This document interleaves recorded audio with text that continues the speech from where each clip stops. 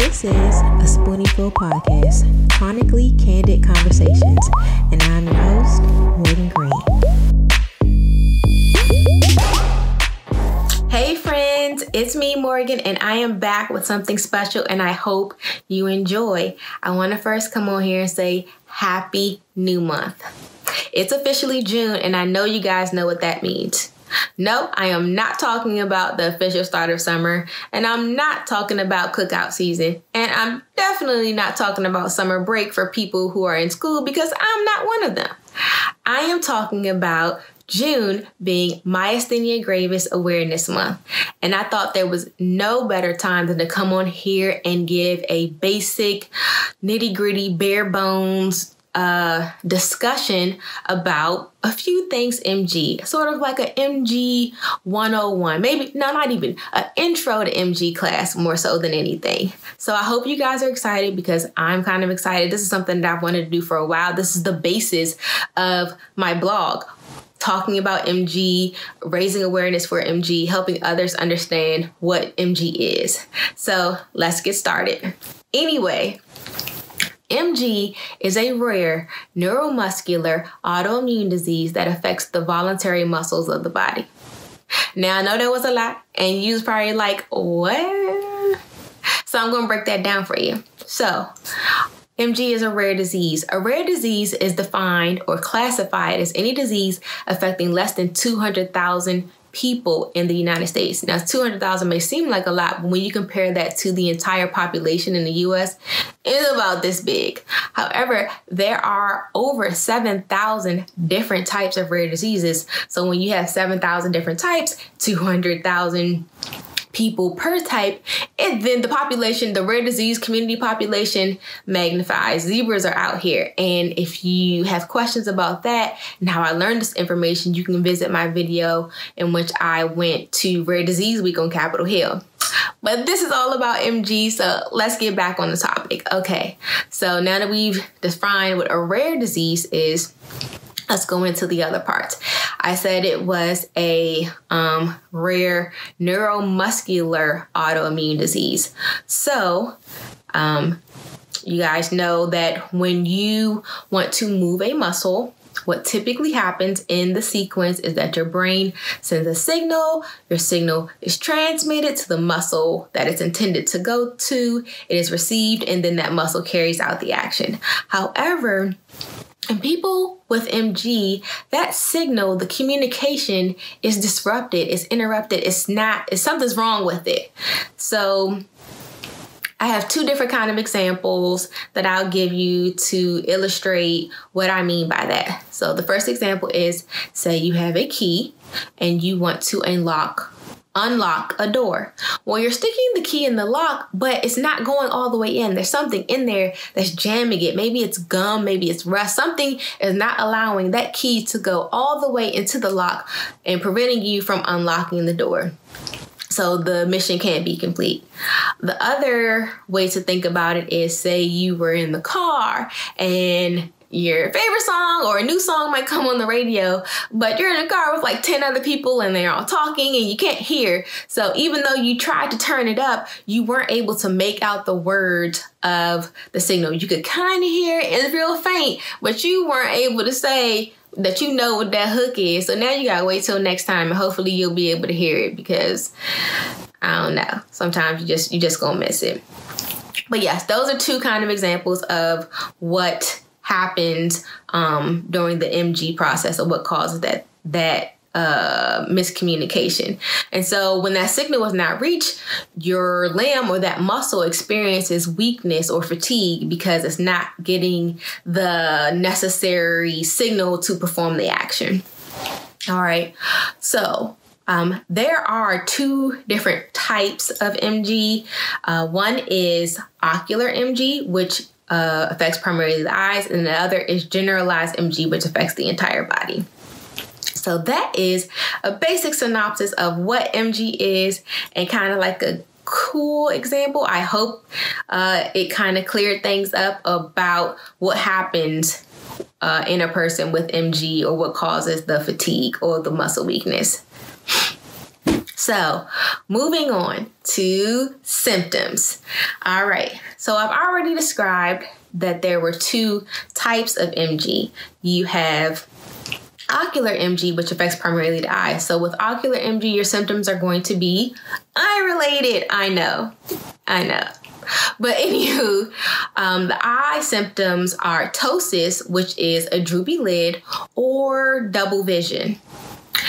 If you have generalized MG, meaning that your MG is present throughout your body, that can affect the rest of your muscles. And I'm talking about everything from chewing to swallowing to talking to being able to hold your neck up to smiling to moving your arms and legs to breathing, just normal day-to-day functions that we take for granted all the time. MG will impact it if it can. So it's very, very serious, especially the breathing portion. If you feel like you can't breathe or that shortness of breath is getting very, very intense, I definitely recommend not playing around and going to the hospital because you don't want to play around with that at all. All right. So we've talked prognosis and we've talked symptoms. So what's next? Treatment. Now, I am not a doctor. I don't pretend to be a doctor. I used to want to be a doctor, but not anymore. So I'm not here to promote any of these treatments or to tell you what's for you and what you should try. There are some people who don't want to take medications at all, and they choose to use a more natural or holistic way of treatment for their autoimmune disease. I mean, I know a lot of people who have tried the AIP, which is the autoimmune protocol diet, more supplements and vitamins versus traditional medications and drugs because that's what they chose for their own body. And I think that is awesome. However, if you are a person who wants a more mainstream drug approved by the FDA for the treatment of myasthenia, there are options out there for you. You have Mestinon, you have prednisone, you have Cellcept, you have Rituxan, you have IVIG, you have plasmapheresis, you have the option for surgery and to get a thymectomy. I mean, the list is growing for treatments for myasthenia. And I think that we are on track to getting better treatments. I mean, I have been on at least 5 or 6 of them in different combinations. So there was not a try one drug and I was done and I'm cured. No, you have to work at it. MG is called a snowflake disease. So just as how it doesn't affect 2 people exactly the same, the treatments aren't going to work for 2 people exactly the same. So your MG cocktail might be prednisone, Mestinon, and IVIG. For someone else, it might be Rituxan and a thymectomy. You just don't know. So that is a conversation for you and your doctor, and it's going to take time and patience and I'm sorry to say a lot of trial and error and testing things out, but that's what it is. If you want to get better, you'll put forth that effort. And it is tiring and it is a lot to take all these pills a day when you have or possibly have difficulty swallowing, but we won't even get on that right now. So yes, those are treatments. Definitely, I recommend doing some type of treatment, maybe not those treatments, but a particular treatment if you have MG to try to improve your health because it's very, very important. All right. So what else is there? We've talked about what MG is. We've talked about the symptoms. We've talked about treatments. We talked about prognosis.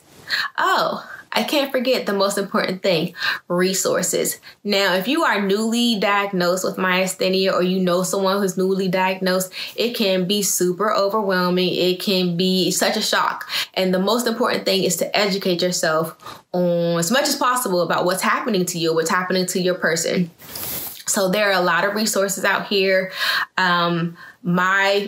The first resource I found was the Myasthenia Gravis Foundation webpage, and I will put a link in the description block about how you can find them. And they have a ton of information on their website as far as patient resources, things that are going on in like clinical trials, support groups, lists of doctors, and just different things of that nature. So that's super cool. They also organize, or they are in conjunction with the MG Walk, which is also for spreading awareness about myasthenia. So I recommend checking them out. There are tons of support groups like on Facebook if you want to go check those out and sign up because it is a rare disease. So your friends and family may not understand, but there are other people out there. There are at least 200,000 people out there, maybe give or take, not at least, but there are at most 200,000 other people in the world who have what you have, and it can be a sounding board or just someone there to say, you're not crazy, I feel the same. All right, last but not least, a resource is my blog. I started my blog as a resource to help others work through having a myasthenia gravis diagnosis, and not just me venting and like, oh my gosh, life is so hard, but I also try to provide pretty cool information there. And I try to provide it in an easily digestible way. So that's it. I hope you guys enjoyed these little TED Talks. Thanks for coming to my TED Talks about what myasthenia gravis is and just my little breakdown about it. I hope it was easy to digest. I hope you took something away from it. Don't forget to like it. Don't forget to comment, subscribe, go check out my blog, take a look around, read a couple articles, retweet some things, let's build this community. So yeah, this is cool. I hope you guys enjoyed. I'm done. Oh, before I forget, I made this cool shirt, basically in celebration of, or acknowledgement, not really celebration, of my myasthenia gravis, my journey. I want to take away the stigma of being chronically ill and claiming it. And like, I'm ill, but I live an ill life. I'm ill as in I'm sick, but I live an ill as in an awesome life. So if you're like me, if you like this shirt, go check it out. It's available for purchase right now on my blog. There's other merchandise there. If you like it, buy, support. For watching this video, you can use the code MGAware and you'll get 25% off your first order. And yes, I'm just excited for this month and for awareness and for us all to connect.